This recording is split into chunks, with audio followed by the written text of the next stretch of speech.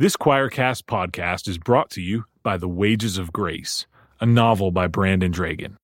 What is the worst thing a person could do to you that you could still forgive? The Wages of Grace is the story of two immigrant brothers, Thierry and Marty Larocque.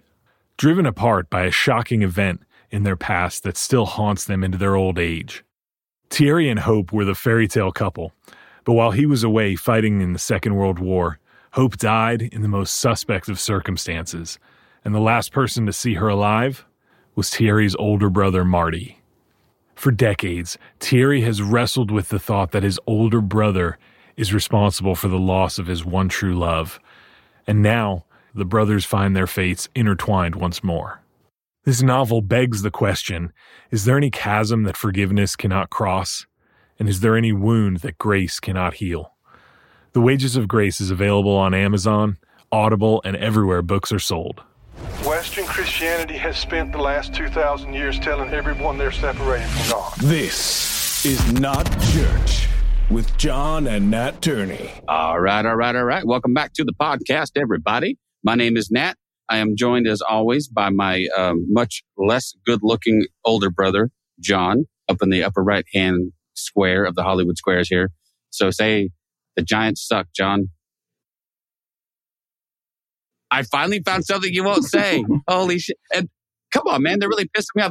How do they not sweep the A's when the A's are like the worst league in baseball? How does this, I'll say this. How does this happen? I still like the Giants. I almost said it. Oh, I got you. I'm flipping that one. John says, I still like the A's. I still like the Giants. I know you do, but they're breaking my heart right now. Yeah, I mean, every time they creep up on that, they're like a couple games back at LA, and I hate LA. Yeah, but there's photographic evidence of you in a Rangers jersey, so I don't know. I don't know where. Listen, I'm a baseball fan. All right. There's only two teams that I hate and whose gear Dodgers. I will never ever sport. All right. I'm never wearing Dodgers and Yankees. F those guys. All of them. Everybody else, that's cool. I lived in Houston for a little while. I can dig on the Astros. They're cheaters, but who isn't? Come on, listen. If we're going to start throwing stones at baseball teams that cheat, like stealing signs, come on. But no, the new Ranger Stadium is really nice. You should check it out sometime. It's cool. It's not anywhere near. It's not as nice as Oracle Park. I'm going to Fenway next month, so yeah. So I'm slowly but surely checking off all of it. What does this have to do with what we're doing here? Nothing. Our two guests are sitting there going, really? Did we come on this show to talk about baseball? Maybe. That's the short answer is maybe. But this is the podcast, by the way. If you've tuned in for any length of time, none of this is surprising to you. This is all what you've come to expect. This is the level, by the way, of dialogue you can expect. But this is not church is the name of the podcast, because if it was church, you would have left by now. And both John and I would follow you out and probably buy you a beer somewhere. We could have church someplace else, right? So, but we are awesome, man. We are awesome. John, we are awesome. Put that in the tagline. This is not church. We are awesome. We are awesomely blessed. We're super happy. We get two guests tonight for the price of one. Your checks are in the mail. Don't worry. They're not cashable. Do not cash them, but you'll receive something. But we have two great guests, and their names are, I wrote them down, by the way, John, Michael Austin and Greg Bock. So let me read you a little bit of something about them, and then we're going to jump into a great conversation. So Michael is first. He's a distinguished philosophy professor, accomplished author, and captivating speaker. All right, we'll be the judge of that. We'll see. The majority of his pedagogical, oh my God. Why do you throw these words in, John? Am I saying that right? Pedagogical or pedagogical? Anyway, I understand. I didn't write it. I don't know. I don't know where you got it. Don't blame me for that. Of his pedagogical endeavors, written works and public engagements revolve around the intricate realm of ethical inquiries concerning character and the advancement of human well-being. Holding the esteemed position of professor of philosophy at Eastern Kentucky University, Michael's academic pursuits encompass a diverse array of subjects, including ethics, family dynamics, sports, spirituality, religion, and technology. However, these explorations consistently maintain a central focus on character development and the promotion of human flourishing. His literary accomplishments include the publication of a notable total of 12 books. And I'm happy to get one out, man, 12. While some of these works cater to scholarly audiences, the majority are tailored for individuals possessing an interest in discovering how philosophical contemplation can be effectively employed in their daily lives. Whew, all right. Greg Bock is an assistant professor of philosophy and religion and program director for the philosophy, religion studies, and Asian studies at the University of Texas at Tyler. He also serves as director for UT Tyler's Center for Ethics. He is the editor of volumes 3 and 4 of The Philosophy of Forgiveness, co-editor of Righteous Indignation, Christian Philosophical and Theological Perspectives on Anger, and the co-editor of the recent book that we're going to talk about, QAnon, Chaos, and the Cross. Man, it is really, really awesome to have two amazing guys like yourself, so accomplished, hang out with us. You will be asking yourself shortly why.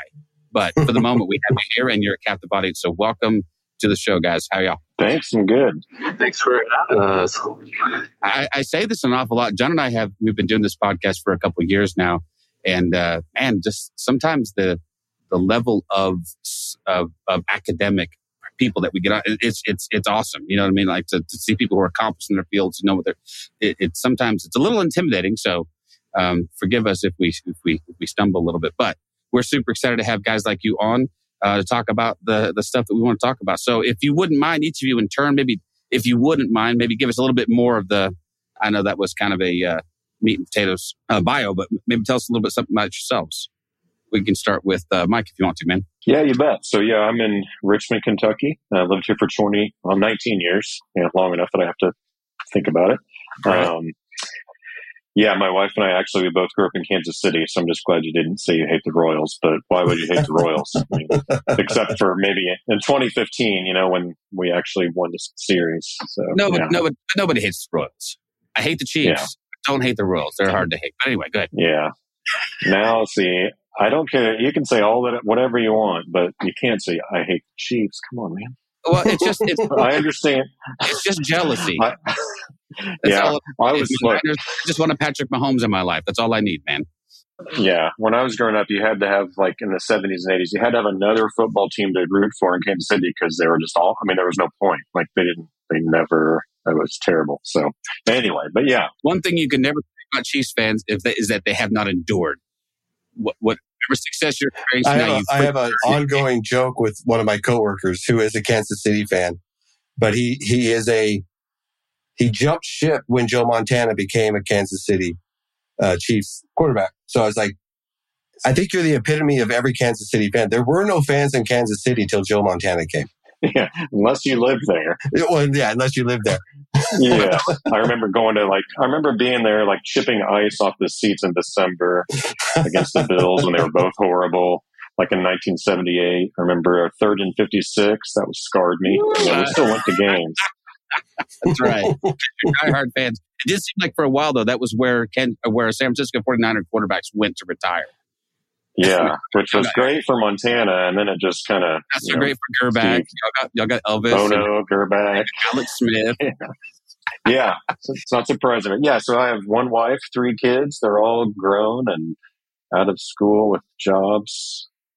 And so it's just us and the dog. Yeah. Very cool. Life in Kentucky is good. All right. Our other guest, say hello. Tell us a little something if you don't mind. Hi, I'm Greg Bock and live in Tyler, Texas, originally from the Bay Area, California, via Knoxville, Tennessee, so a volunteer fan. And I guess our claim to fame here in East Texas is Patrick Mahomes. I mean, he played high school football just down the street. There you go. To keep it on the Chiefs theme here, but... Where did he go to school? Wasn't Tech? White House High School, I think. Okay, White House High School. Where did he go to college though? Was it Tech? Yeah, Texas what Tech. College? That's the Red Raiders, right? Yeah. All right. Red Raiders, baby. Yeah. Very cool. My son went to A&M, so I'm an honorary Aggie just because that's where my money and lots of my time went. But that's cool, man. I like Tyler. I used to work in College Station, and I would make the drive from home and drive through the Tyler area when I went to. I'm like, this is kind of a cool spot, man. I like it. It was as far as Texas goes, anyway. There are beautiful. It really. I mean, once you get west of or east of where I live, and where I live in the Permian Basin, it's mostly just brown and flat and hot, and there's not much to. It's like, oh my God, there's green stuff in Texas. You just have to go east. You got to go east of Dallas, even, but. That's cool, man. Well, we're glad you guys are here. I'm super interested in the topic, especially when we start talking about conspiracy and QAnon, those kinds of things. So maybe we just jump off with talking about the book and see where that takes us. So I'll just softball up to anybody who wants to tell us a little bit about your book. Yeah, I'll jump in and Greg can fill in. Yeah, it's basically, it's an edited book in the sense, like for us just means, that we got a bunch of different people to write a chapter. So the idea is getting people so we've got people like us, so philosophers, biblical scholars, a historian, communication professor, information science, some others in there too, but basically people that are scholars and bringing their expertise to bear on this issue. And we thought that would be more useful. I couldn't write a whole book by myself because I just don't, I don't know. Yeah, it would just take me, on this topic. I've got stuff that I've looked at for years, but it would just be, I think this was more helpful. So, so we big picture of the book, it's not necessarily the kind of thing you give to your, neighbor or friend at church who's like knee deep in QAnon or waist or neck deep.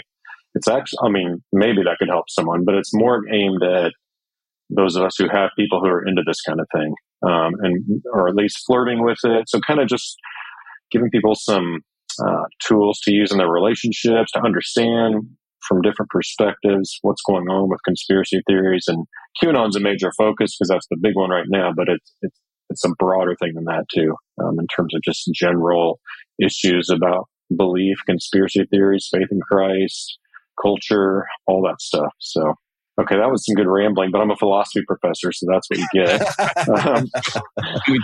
When we turn the stand-up philosopher loose, that's what happens, man. Exactly right. That's good. It seems to me that sort of interdisciplinary approach to this would be really interesting then, because it's one thing to take a look at something from, say, a philosophical standpoint or an ethical standpoint. We've had a couple different guests on now in the last few months that are writing books about communication in particular, and about, let's say, maybe like digital media and the rise of social media and how that's sort of impacted the landscape. And it's interesting to see their take on that, right? Because if not for the current social media paradigm, I don't know how many of these conspiracies would have gone farther than some dude's backyard. But with the proliferation of like instantaneous, all of a sudden everyone thinks YouTube is research, right? And so they're like, I've done my own research. No, you watched 15 stupid videos on YouTube and now you're an expert on, child trafficking rings and, Luciferians. And suddenly everything is a conspiracy. But would you say that's a big component of this is the ability to proliferate this stuff way more easily than maybe in the past? Yeah, I think so. And you can make it look really good, right? So people, It's just a lot more people today can have like high production value in a video or whatever they do. And I've shared this story a few times already on some other podcasts Greg and I have been on, but I was in year after I graduated college, lived in Hungary for a year doing actually like campus ministry missions work. And a friend of my roommates, another American, sent like this Xerox copy of stuff about Procter and Gamble and how they were a Satanist company and like the satanic symbols and all that stuff that he had been on. The president had been on Phil Donahue, and none of it was true, right? But that's a piece of paper you got in the mail, so it still happened. But you just obviously you can reach millions and millions more people so much more easily and more professionally than just some random thing in the mail. Well, I got into this project because I have friends who believe this stuff. And so for me, it was personal. It raised lots of questions in my mind. Originally, it's easy to dismiss it as something like just crazy talk. But when you start to dig into it, and because you have somebody you know and you love and care about into this stuff, you start to take it seriously. You realize that it's a lot more complex. It's a lot more difficult than just what it looks like on the surface. So I think this book is meant to be a toolkit we can hand to people, especially people in the church. It's written by Christians, for Christians, because we see this phenomenon in the church, and we care about the church. We want to do something about it. So John and I have discussed this issue a bunch with Christians, and one of the things that struck me is, so let's look at it from an ethical point of view. And that's what always sort of bugged me was, if you look at all of this stuff from an ethical point of view, it seems as though this willingness to proliferate, I think I know there are true believers. I know there are a lot of these fake, I would bet a lot of them know they're propagating lies. And so ethically, where does that concern come in? Like, you are lending yourself to inciting panic and fear and all kinds of other stuff. and then oftentimes doing it in the name of church or God or Christ. That strikes me as an ethical issue, but maybe that's just me. What do you think? Certainly. I mean, we got to make a distinction between the people who are propagating this stuff and the people who are believing it. Like my friends aren't necessarily propagating it in the way that, say, Alex Jones is propagating it. But so there are people who actually really sincerely believe this and may spread that information. There are those who may not. I mean, who knows if Alex Jones actually believes this stuff? But wasn't one of his major defenses when he was being sued was that, listen, this is all an act. I don't believe any of this shit. Well, and don't we find this to be somewhat true with some of the higher ups in this, that we find that when the rubber meets the road, a lot of these people say, I actually never really believed any of this shit. I just went along because it helped with ratings. It helped move some agenda forward. It helped. I mean, do we look at it as it's almost like they think that by pushing these conspiracies, they are moving an agenda forward by using bad media to get a good message, and this is in huge air quotes, a good message across to the Americans, because we continually hear this, right? That like Giuliani didn't really believe that Trump won. There's multiple people that didn't believe that Trump won. There's multiple people who really didn't believe that, all this conspiracy about if we just ignore the COVID pandemic, that it would just go away. They really didn't believe that. But they propagated this conspiracy. So is it,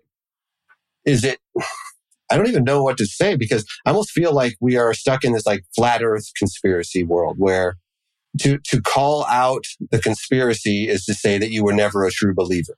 And that's the easy out. And for flat earthers, that's it, right? If you ever call out flat earth conspiracy, you were never a true believer. You never really believed it. Are we at that point with things like COVID, the 2020 election? Are we at that point where it's so easy to just say, well, if you're calling out these quote unquote conspiracies, you never really were a true believer? I mean, is that true? Is that fair to say about these people? I mean, it's hard for me not to be cynical. And so one thing about doing the book was, and Greg talked about this a little bit, is I had to try to set that aside and try to just take some of these things, just try to be as fair as I could and not just dismiss it. Well, that's crazy. That's some weird conspiracy theory. No, I wasn't convinced that any of these conspiracy theories, QAnon stuff, are true. But I think, look, people make money, they get attention. And so from those that are propagating these things, and I don't know, human beings are weird, man. I mean, maybe they kind of deceive themselves into believing it for a while, and then when it's not in their interest, they find, all of a sudden they don't. But yeah, it's that true believer thing. I think that's interesting because that's where, in many ways, belief in this stuff is like, it's like a religion, right? I mean, it's like, well, you're never really a believer. I mean, you hear people say that about Christians who leave the faith or who, right, yeah, change their theologies from whatever that person doesn't like, right? And so I think, maybe so. But then the question is, well, then what's going on? And I think there's an ethical question, even for the people. And this is something that I think comes out in several places in the book. We all have an ethical responsibility related to our beliefs, right? So we want to be careful. So I wouldn't, I have a next door neighbor a former one who believed in some of the conspiracy stuff. We have some conversations. I put him in a very different category than, Alex Jones, just since we've mentioned that. There's some of these people that probably are just grifters, right? Using to make money or have influence or build a platform. But even that, my next door neighbor, he's still responsible for what he believes, right? We have to try to think carefully. And we're not going to have to sit around like philosophers do with our PhDs and do it. You don't have to do that. But we're human beings. We've got intellectual capabilities. We can think through stuff and try our best to seek the truth. And that's really the heart behind the book. I mean, because there have been conspiracies, right? I mean, conspiracies happen. So it's not like everything that's conspiracy is just false. I mean, I'd want to set a big distinction between lizard people and Watergate, but still, right? Well, so, I think your book does a really good job. I think you did a really good job of using, giving each chapter a different author for each chapter. As obviously we've talked about, you guys edited the book, but you have, they're all talking about conspiracy, and I think they're all leaning towards the side that these conspiracies are potentially harmful. But you have very diverse responses to how to react to conspiracy theories and the way we should talk to people, and to the point where someone's just like, we need to show them love.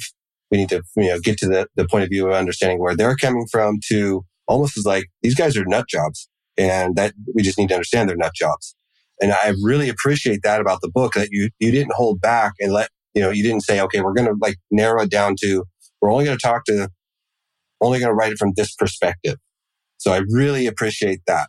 But at the same time, it's like, and again, there's authors in here who bring up the idea that even the idea of Christianity or the resurrection or any of that, that's a conspiracy, right? Because a conspiracy is a small group of people with not a lot of proof, basically stating facts. So the resurrection of Jesus, if you want to really get down and dirty, is a conspiracy. Is it a wrong conspiracy? Is it a bad conspiracy? That's, I think, really an interesting part of this book was there are conspiracies that turn out to be factual and true and helpful. That helps us move forward. But then it seems like, and I don't want to say in the last 20, 30 years, because I think we have some pretty big issues even earlier than that, where things have kind of gone amok. And we've kind of lost this idea that we want to look and we want to take we don't want to use the word scientific method, but we want to look at it and research it. And we just talked to someone recently and said one of the things that we have problems with is that within today's modern media, there isn't a lot of fact checking or the ability for us to fact check. And I think there should be almost like a mandate that if you're going to talk about something, you should be able to cite all of your sources, right? I mean, your book, every chapter, every source is cited, right? In this book. But it seems like on the internet and YouTube and all that, we can get away from that. And then we lose connection to truth. Do you understand what I'm saying? Or does that make sense at all? For sure. I think that's exactly what we're trying to do, is allow the different voices, each author to give their own voice to their perspective and speak from their own area of expertise. And you mentioned the definition of a conspiracy theory. There's different definitions in the book that for some people that can be confusing and disturbing, but we kind of let that go. There's one chapter, I think it's chapter 10, Christian Miller's chapter. He says all Christians are conspiracy theorists because you believe in the Trinity and you also believe in the devil and his minions and stuff like that. So that's using one definition of conspiracy theory. And then there's others as well. And I'm not sure I'm that comfortable with that definition personally, but I mean, conspiracy, when we use that word conspiracy theory, we're making a judgment call almost built into that. There's a connotation when you use that term. And to cite or to paraphrase Brian Keeley's definition, which is widely used in the literature, this is an explanation of some kind of event perpetrated by a small group of people acting in secret.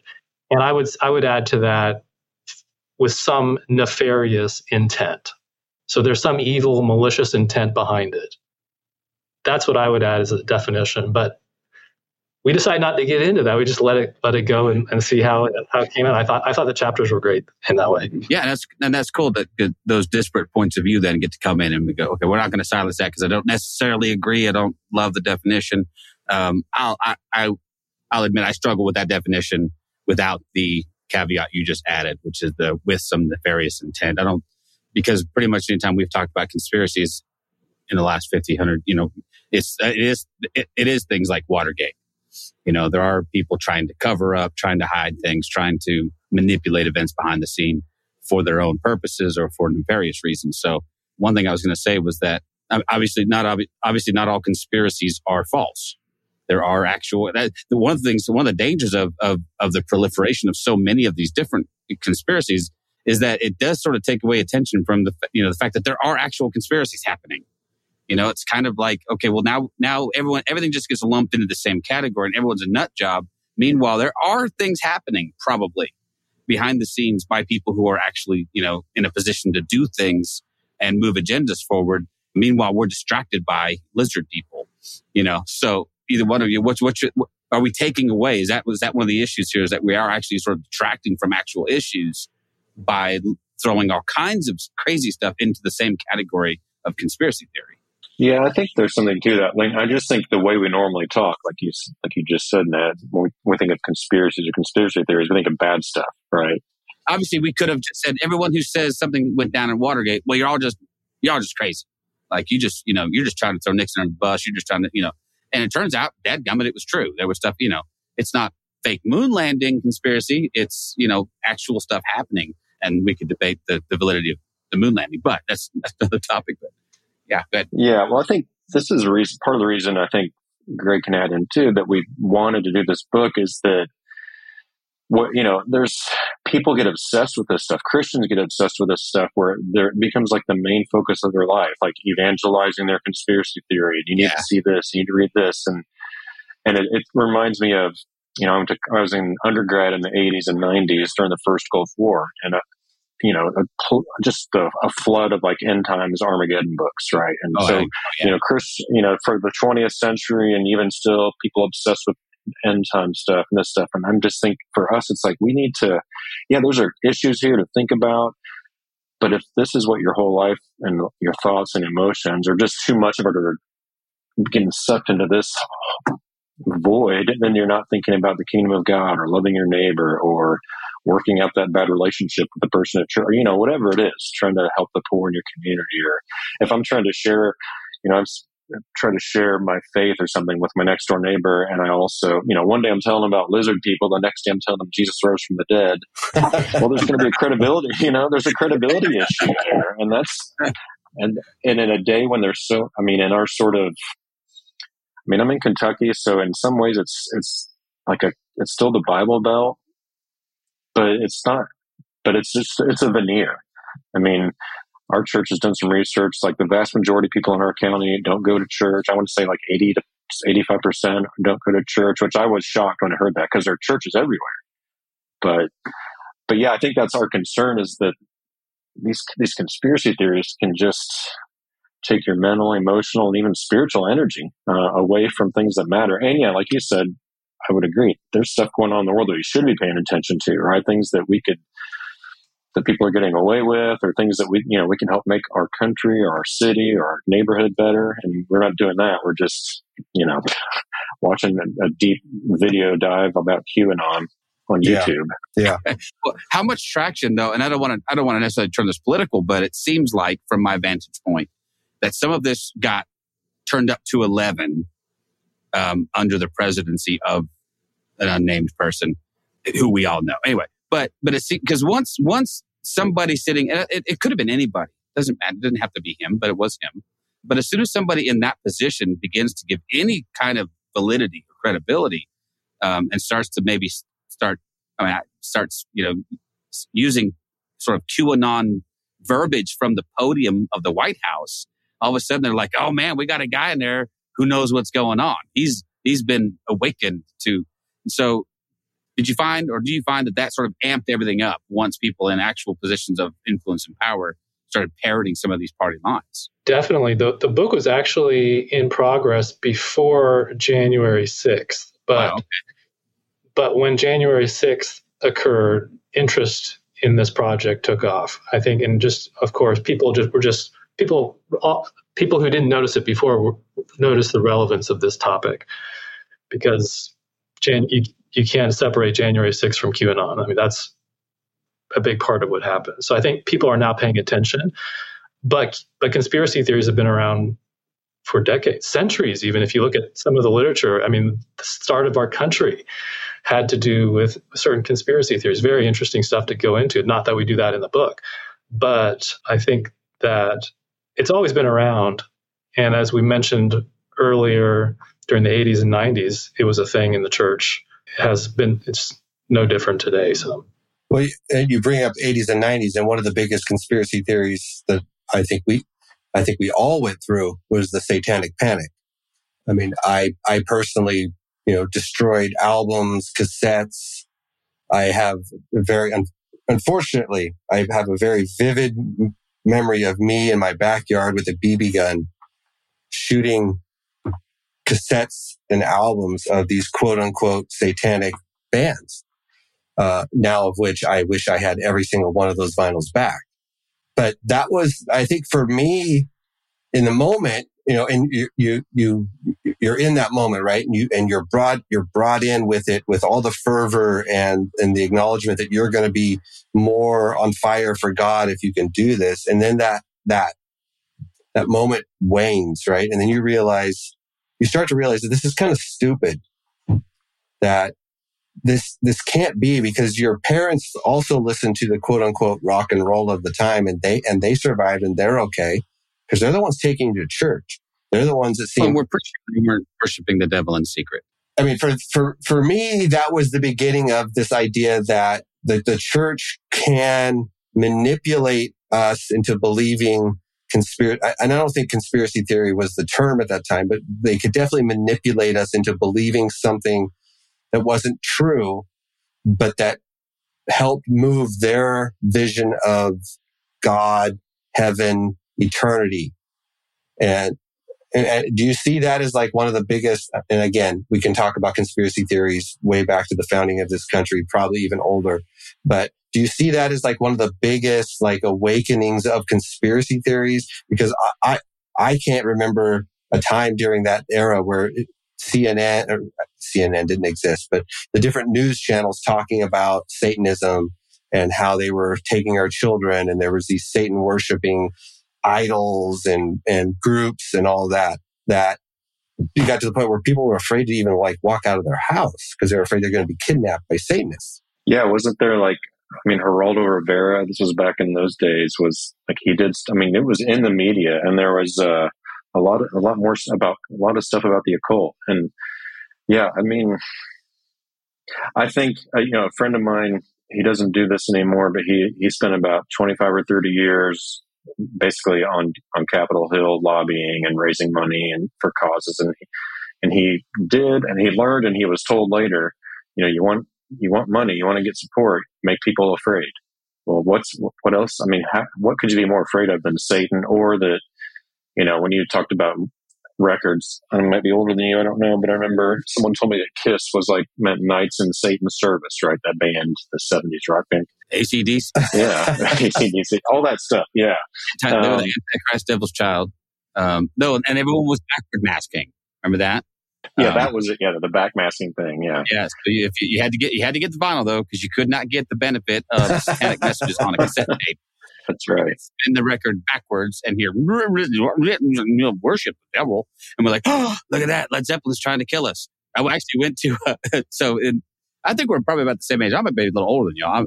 John and I are both in our 50s, so I don't know where you land on that. You don't have to tell us. That's fine. But I'm 54. I'm proud. Yeah. Okay. So Greg's young. John's 53. So we're all about the same age. I mean, but so in the 80s, like you mentioned, all the end time stuff was crazy, right? I mean, I was raised on Hal Lindsey's Late Great Planet Earth, and way before Left Behind ever came out, there was Hal Lindsey and his ilk, all the stupid chick tracks, But then it veered, as it tends to do, and it veered into the occult stuff, and it veered into how prevalent it was inside of popular culture. So I get dragged to these evangelist meetings, somebody have a tent meeting somewhere, and they'd be talking about, all the evil rock and roll music, and that topic of backward masking came out. All the stories of Jimmy Page from Led Zeppelin living in Aleister Crowley's house and being into the occult and all this stuff, and basically inviting a demon into your life every time you listen to Stairway to Heaven, which is a bummer because I love that song. But one figure that is in one of the chapters of the book that John and I both immediately went, oh, I forgot about that dude, was Mike Warnke. And he was maybe the first, if not the first, certainly the most popular Christian comedian. And he was a big deal for quite a while. There are people listening to the podcast who would be like, Mike, who? But Mike built his entire career on a story about him having somehow escaped from a satanic coven. What is y'all on? I know Christianity, I think it was Christianity Today, a major Christian publication outed him as being Cornerstone. All of that. Who was it? Cornerstone. Cornerstone? Yeah. What's that? It was a Christian magazine. Oh, okay. My bad. I knew it was a fairly big one, but what does something like that then do to us, to our psyche? Do you think he was just kind of using the whatever, the zeitgeist of the day? Oh man, Satanism's a big deal. People were talking about this and kind of moved in on it, or was there something more nefarious at work? Yeah, I mean, I had remembered and heard of him, but I learned that chapter. I learned a lot because I didn't know all those details. I mean, I kind of knew who he was, kind of just surface level story. But, I mean, there have to be some serious kind of issues if you believed if he believed his own story, right? I mean, it just seems easier for me. And of course, I don't know him, and I'm not, but my initial thought is just somebody who, well, I don't know, you get attention and money, maybe then you're tempted to fudge it, and then you do it some more, and then you get all this attention and money. So, I can see it going either way, but it's weird to me to think of somebody that just makes that up. Yeah. Well, and then starts to believe it. Yeah.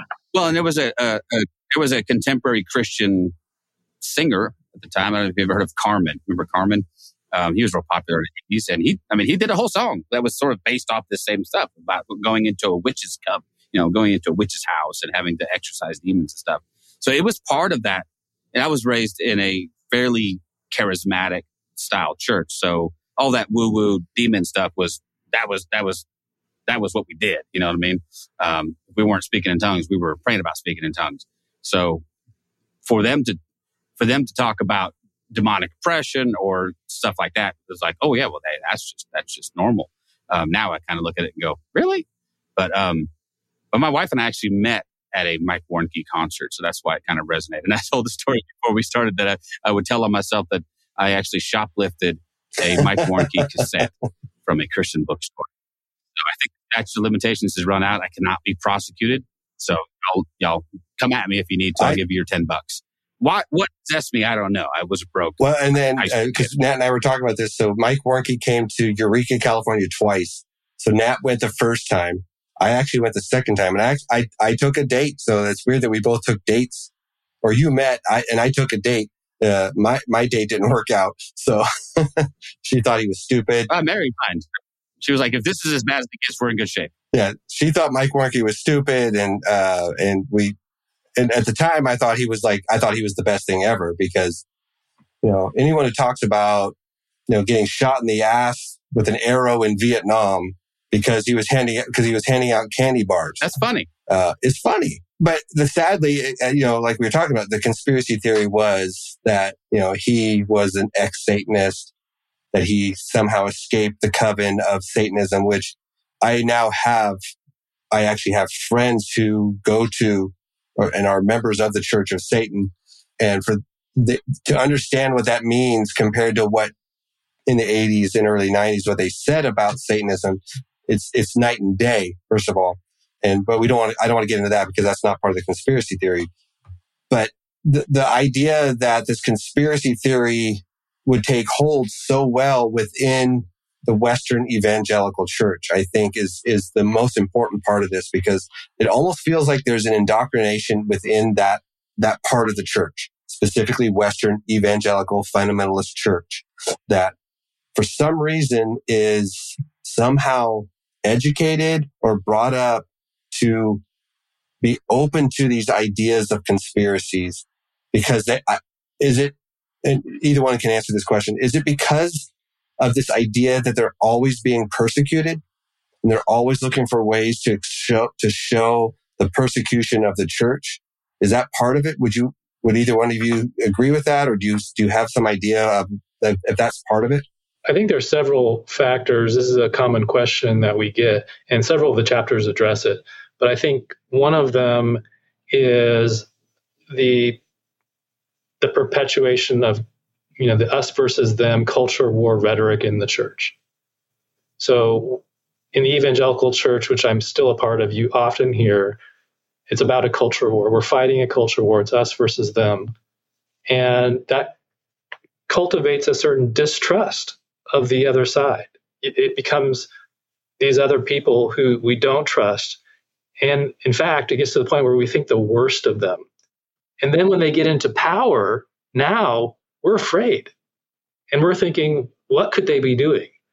What things could they be up to? Especially, you hear about these conspiracy theories these days that they're worshiping the devil and there's sex trafficking and all this stuff going on. So this is all, I think, a part of it, but that comes from, I think, this us versus them culture war rhetoric, which personally I don't think is very healthy in the church. No, I agree. Let me ask you a question then, since this does sort of pivot around QAnon. Let's talk about QAnon for a second then. So one question I've always sort of wondered about QAnon, because I to be honest with you, I haven't delved too deeply in it because I don't really want to. I hadn't really, but I am curious, is QAnon sort of one of these sort of groups? Is it an actual group, or is it a bunch of loosely affiliated people who kind of cite the same kind of stuff? Or is there any kind of organization or structure to it? Mike, maybe you can help out with this, but QAnon, that I understand, is one or two people posting anonymously. And it's been tracked, and in the chapter in here that did a great job on that was the religious rhetoric of QAnon. I highly recommend that one. And there's a place, I guess, a website you can go to that actually catalogs every post that's attributed to QAnon. So you can see who this person, and who knows who he is, or he, she, whoever this person is. But it has this mystique. It has this draw. People are drawn. Like, there's lots of people out there on the internet who post just random things, nonsense. But for whatever reason, QAnon just happened to be in the right place at the right time, and people latched on to it. Unexplained. I don't have a good explanation. Yeah, it's definitely like it's right wing, like politically. And so, it's, as we mentioned Trump already, he's kind of part of the story. I think it's the best way to think about it. One of the chapters is like a loosely affiliated network, but now because it's grown so much and so many people are part of, like what Q says or believe Q or part of QAnon, you can find things that are contradictory that are part of QAnon, right? So it's sort of just this, it's kind of messy. So I think there's like a network, but it's not like this some structured organization or something, like that. It's more just this sort of, to me, something that's kind of spread like this sort of populist conspiracy theory network, coupled with sort of right wing politics, where it's the Democrats, the entertainment and news media. They're all the ones that are the running the child sex trafficking network, and there's this deep state, and then Trump is going to. This is more the story, I guess. Trump's was supposed to defeat it, and someday everybody will see that Q was right. They'll all be put in jail, and then there'll be like this utopia. I guess it's hard. I don't mean to be disrespectful, but no, but it's nutty. Yeah, some of it really is for sure. It gets to a point, though. Doesn't it not get to a point where, and I've noticed this with. So I got John knows this. I dove deep into the flat Earth stuff for a while just because it fascinates me. Because the first time I heard about it, I was convinced it was a joke. I thought the Flat Earth Society I thought it was satire, and I'm like, oh, this is really funny. And I'm like, holy crap, no. They're like, and it gets to a place where and I've listened to a ton, and I've watched a ton of YouTube videos of people we had a guy on the podcast a while back who actually has a YouTube channel where he just devoted to debunking flat Earth conspiracies, right? But you get to a place where you can't, and this maybe gets some to the point of your book, where you can't argue with people who distrust everything, because it doesn't matter what you show them. It's all fake. It's all been contrived. So does your book offer any suggestions for how do I deal with somebody who has just gone beyond the point of reason, where they literally think everything that falls outside of their belief system is a lie, and therefore, they don't adhere to the normal rules of like evidence and conspiracy. Like you can go, hey, well, here's a picture I have, and they go, that's fake. You can fake anything. How do you do that? I don't think this book is intended for that audience, honestly. But say maybe for someone like me, though, who knows someone like that. That's who this book is intended for. And I don't think that there's something in this book that person can use to convince that other person to change their mind about it. But several of the chapters, mine included, I think do have this theme, and it was mentioned earlier. And that's, as Christians, we're called to love our neighbors. We're called to love our enemies. We're called to love our conspiracy theorist friends. And I think to that end, I think that one piece of advice I do hope comes out in this book is that instead of trying to argue with people like this, is that we just need to love them. And I see in the church, this is part of my journey through this, is that a lot of people on the other side, the non-conspiracy theorists, do not care. They're dismissive. They may even be angry or hate the conspiracy theorists in the church. And my thought is that we should listen. This comes out in the first chapter. We should listen carefully. When you have somebody you know in the church or a friend who has this, listen carefully, take it seriously, and then don't just jump in to criticize, but praise that person for their obvious concern for the country or whatever it is that got them into this, right? Because I'll tell you from people I've talked to, they don't get a lot of that. That's why they're in their echo chambers. That's how they go off into the internet and find people who agree with them, because they don't get a lot of that in society. So if you're the person that cares for that person, shows some concern and takes their view seriously, that's, I think, the first step to breaking through, if it's possible. And I think my advice, and I got this from a friend, is that this was not even a conspiracy. This is just talking with people you disagree with. When you enter into a debate or an argument or a conversation with somebody who holds a position very strongly, don't go in there trying to convince them they're wrong.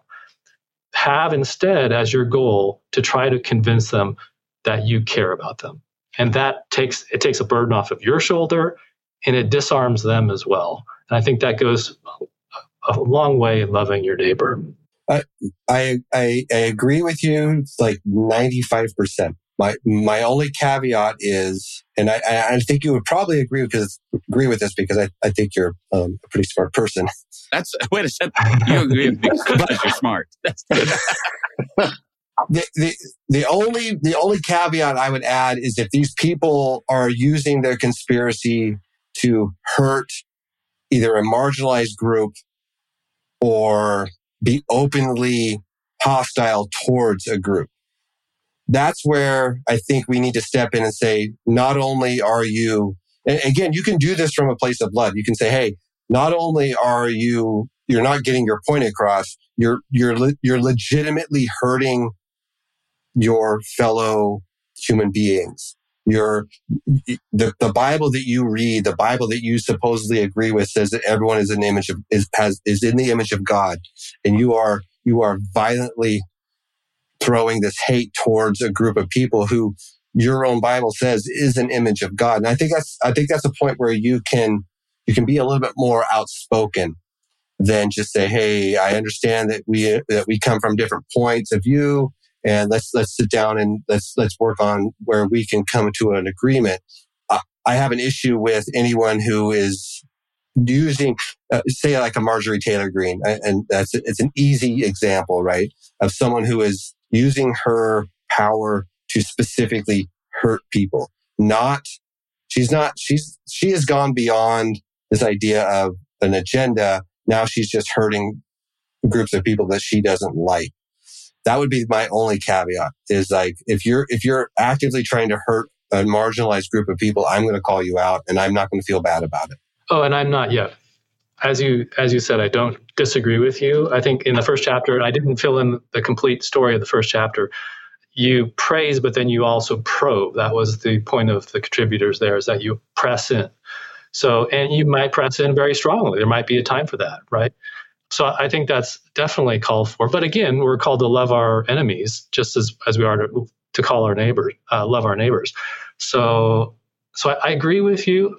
I do. So the question is that, what do we mean by how strongly we stand? Now, somebody who's a public figure like that, I don't know that person. I'm never going to encounter that person, right? But if it's somebody who is my neighbor, somebody down the road, somebody at church in the pew, it's a little different, I think. Yeah, and that's always seems to be the case. I mean, there's all kinds of. My own personal philosophy is, public figures are fair game. You entered into that sphere. I think most people knowing that you will, you'll be subject to some criticism. I'm fine with that. It is harder though. John and I have had this experience in our own family. When it's a family member, and I don't think we have any family members who are like full-on conspiracy theorists, but we had some pretty hardcore discussions about COVID, and there was a lot of conspiracy around that, and is a lot of conspiracy around that. the vaccination has caused a great deal of upheaval. And there's been lots of arguments in my own family, even with one of my own kids, So because, they're just convinced that that thing was rushed to market and there were nefarious, motives behind it. So I take your advice very seriously when you're talking about people with whom you actually have relationship, and you got to do your best to preserve that if you can. And if that means, treading lightly. I tried, for some of these folks, I'm like, we just won't talk about this stuff. How about we just don't talk about this? Let's talk about anything, but let's talk about baseball. No conspiracy theories there. Sure, steroids. Damn it, I don't want to talk about that. But, you do get to a point, I think, where you begin to say, well, I have to prioritize these relationships over these things. But it's a tough line to draw sometime when somebody goes around the bend and suddenly, like you mentioned earlier, it is so all-encompassing. Like everything about them seems to be their need to evangelize this conspiracy theory, get everyone to wake up and realize that their kids are being trafficked in underground pizza parlors or something. It's crazy. Let me ask you this. This probably came out or was at least being published prior to Sound of Freedom, the movie coming out. Do you see a connection there with what's going on with that and all these other conspiracies around trafficking and human trafficking? Is there or am I just seeing something that's not there? Yeah, maybe. Can I just say one more thing about what we were just talking about first? Because it's just, sure. I can't help myself. I think one thing that helps me in those things is, when they talk about Jesus being full of grace and truth, because I think you have to, you got to go case by case. So like Greg's talking, a close or a family member, a close friend, I might deal with them differently. Really, it's just, sometimes you need more grace, sometimes more truth. And we just have to sort of lean into, the relationship, wisdom from people, the Holy Spirit's guidance. But I'm with John. Like when somebody, there's a chapter in our book about how, so LGBTQ people from that community have been, subject of conspiracy theories and other marginalized groups, or it could be, people the people coming across the border to kill your children and inject fentanyl into their veins, or that kind of stuff. And so, that's where it's like the gracious thing is like a hardcore truth, and that's a lie. That person has the same value as you. So I just wanted to say that because I think that's a key point. We're trying to sort of try to undermine the polarization some, but some things you have to be polarized about, right? It's just the nature of right and wrong. Yeah. And that brings up, that within our own family, we've had issues. And so for me, and I actually had this conversation with my wife the other day because I don't remember who we were listening to, and they were talking about the positives of COVID, which was they gave them this long period of time where they didn't have to go to the office, and they got this almost like this break where I didn't get that. I work in what's considered, what were they called? Businesses that had to stay open regardless of anything. I'm completely blanking on the word. Essential businesses. So this idea that all these people were talking about, this ability to kind of break away from reality even. And it kind of gave them this chance to like see the world, their government, their country in a different point of view. But there were people like me who were considered essential workers who didn't really have that. And so, and we talked about a little bit of this before we hit record again, is that we went from heroes, because at the beginning it was like, I can't believe you guys are still open. I can't believe you're allowing us to get all the merchandise we need, the bare essentials to live, to as soon as any mask mandates were put into place. And we literally had a woman who came in and said, I understand the mask mandate is happening on such and such day. I will be here on that day, and I will be a problem for you. So we all knew it was coming. And so that day happened, and true to her word, she came in, she was a problem, and she was arrested. And of course, that actually was the first time that I was involved in any kind of viral video, right?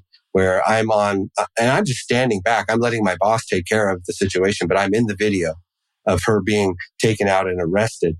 But when it comes to conspiracy theories, again, coming from the top down, we had this idea that masks aren't going to work. It's never going to work. If you're strong and you believe in God and God's going to protect you, you don't need masks. And then later it was, you don't need vaccines. And later it was, you don't need boosters.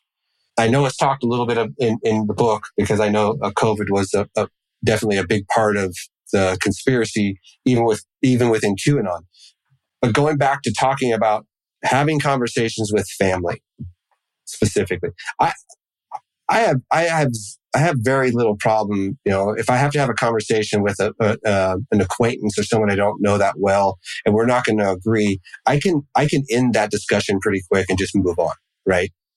I'm not going to put in a lot of my time to quote unquote fix our relationship if it's someone I don't know that well. But when it comes to family, these are people that you're going to have Christmas dinner with, Thanksgiving dinner with, you're going to have family events with. What are the takeaways out of this book on how to have conversations with these people and hope that we can? I hate the saying, but at the same time, I think it's important is to agree to disagree, right? I mean, there's a point where we have to agree to disagree. The caveat on that, just like on some other things, I won't agree to disagree on something where it harms a marginalized people. But I can agree to disagree where you and I don't agree that masks are important on a day-to-day basis, that you and I both need to get the vaccine. Does the book address this, just this idea of how do we have these conversations with families and loved ones, sometimes within our own dwelling, right? Yeah, I think there are several chapters that do address communicating with people you care about, communicating about these tough issues. And I think there are a number of ways to answer that question. One is to first reflect on, what you value most of all. And then you say, you're going to have to speak the truth, or you can't agree to disagree about this particular issue, but can you agree to have Christmas dinner or Thanksgiving dinner with this person anymore? And it seems like, I don't know. I mean, I guess like Mike said, it's probably a case by case basis, but what do you value most of all? That other person may not be able to handle you, but are you able to, come over next time and handle them? I mean, if you tell them, if you're, like I said before, if you take it as your primary goal to let them know that you care about them, you might have to say, you know what, my friend, we're not going to agree on this one. We had this conversation 5 years in a row. We agree at the end of the night. But if you want to talk about it again without getting upset, we can do that. Okay. Now, are you there in your friendship or your relationship? I don't know. But that's just where my thoughts go with that. Well, my biggest concern through COVID, when it was we live in a small community, and the amount of people infected and the deaths were still pretty shocking. I can't imagine living in any kind of big city where the deaths were in the thousands, sometimes daily. But my biggest concern when it came to my family and the people who I disagreed with is some of them are health compromised. And knowing that I was, quote unquote, an essential worker, and the amount of people that I saw on a daily basis, the idea that if I brought COVID into my family and one of my family members who were health compromised got sick and died, and then I would have to, because they didn't believe it, right? They don't believe this. So they're like, come in, don't wear a mask, I don't care. I don't know if I'd ever be able to forgive myself. But at the same time, they're thinking it's all not real. So it's like, it was really hard to put the two together and come up with a compromise that I felt where I was being safe and I was being safe for them. Because I love my family. I want to see them as often as I can. But at the same time, if I was the reason any of my family got sick and, God forbid, died, I don't know. I don't know what I would do. So that was really, really tough. And I know, and I'm not the only one in this country who has dealt with this. There are stories after stories after stories of people who had to deal with this, right? And again, it goes back to a president who put out this idea that there's not a big deal. When this president got COVID, I thought, okay, here's a moment where I think he might actually be able to unify for a moment. And instead, he came out and said, see, I got it. It wasn't that bad. I wasn't even that sick. Of course, he got the best medical attention of any person in this country ever, right? He wasn't going to die from it. They weren't going to allow that to happen. But it could have been a moment where he said, okay, hey, this is serious. Through all the precautions that we do to keep our government safe, I still got it. And instead, he doubled down and said, see, it's not that big a deal. I didn't even get that sick. And I think that really is part of the problem when it comes to these conspiracies, is some of them double down and don't know when to say, hey, okay, let's have a communication. Let's have an open dialogue about what we're talking about. I think that would have been the perfect point where some open dialogue could have happened about COVID and masks and vaccines.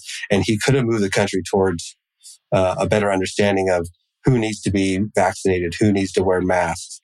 But again, it falls into this idea of conspiracies and the conspiracy theories where he holds on, be it him or someone like Greg Locke or anybody, right? They are going to double down. They're going to triple down. They're going to hold on to these conspiracies to the point where they are harming themselves, they're harming their community, and they're harming the larger community.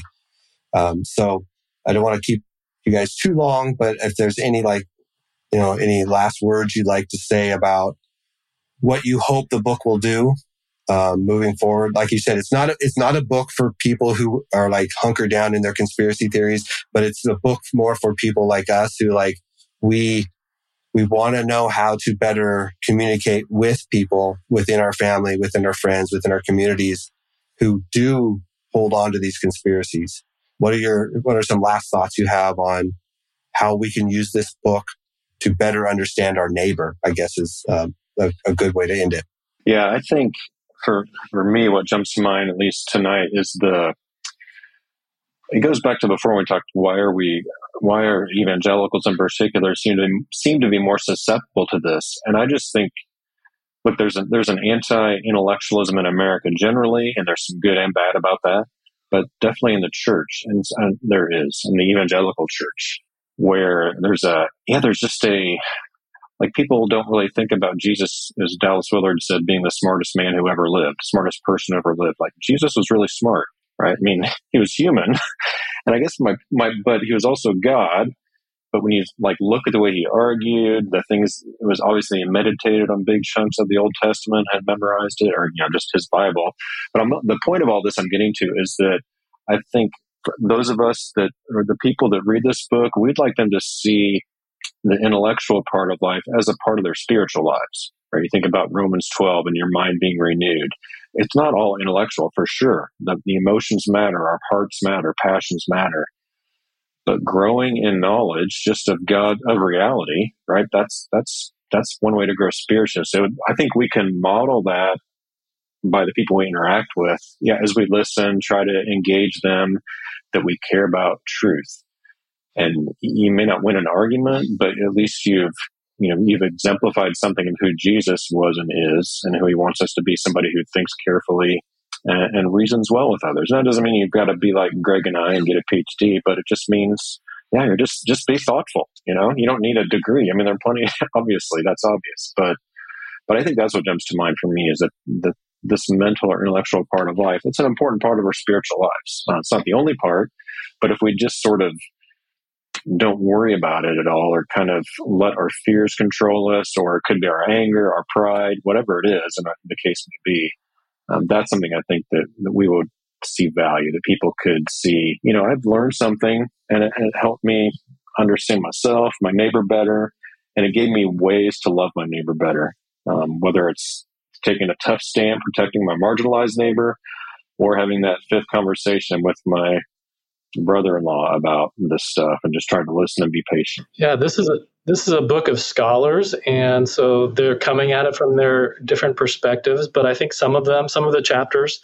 speak more to the heart than others. And we even have a chapter on parenting. So I think there's a lot in here for anybody who's come into contact with people who believe conspiracy theories, or if they're on the fence. I mean, if they're on the fence and they're really struggling with it, I think this would be a helpful resource. I mean, it's been a helpful resource for me as co-editor to read all these chapters, and it's just been part of my journey to learn through this book and to apply it to my own relationships. So I hope it's that for others as well.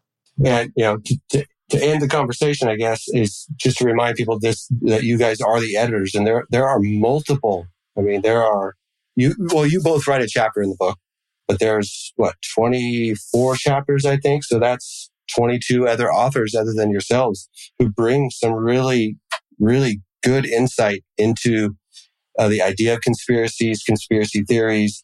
They're not all I get, the title QAnon, Chaos, and the Cross. They're not all specifically potentially about QAnon, but they're definitely about conspiracies and the way they can kind of take hold specifically within the evangelical church. And so I really appreciate anybody who can put a book together with that many authors. I've written a chapter for a book I think had like 12 authors, and I'm sure that was difficult for our editor. And you guys have done a great job putting together a book with that many authors. And again, great voices too. I appreciated every single chapter of the book. I felt like they all had something to say that was important and meaningful.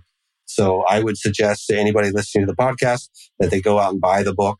I don't think you'll be disappointed. We'll obviously link to all that in the show notes. We'll link to everything that will connect them to you guys and the book in our show notes. And again, I just want to thank you guys both for taking the time to have a conversation with us. I know that Nat has kind of disappeared through some technical glitches, but I know that he appreciates it as well. Every conversation we have on this podcast is meaningful, and there hasn't been a time where at the end we're not like, I'm so glad we had this conversation. It's a conversation that's important to have. And this is, again, just another one like that. And I'm so appreciative and thankful that you guys were willing to come on. So thank you very much for that. Yeah, thank you for the invitation. Yeah, we appreciate it. Thanks for taking the time to do this. Thank you for listening to This Is Not Church. Be sure to rate and review the podcast on your platform of choice. If you would like to partner with us, visit patreon.com/thisisnotchurch, where you will receive exclusive content such as early access to episodes, videos of upcoming episodes, and live Q&A sessions. Be sure to check out our Facebook group or follow us on Twitter and Instagram. All the links are in the show notes. We'll be back soon with another episode.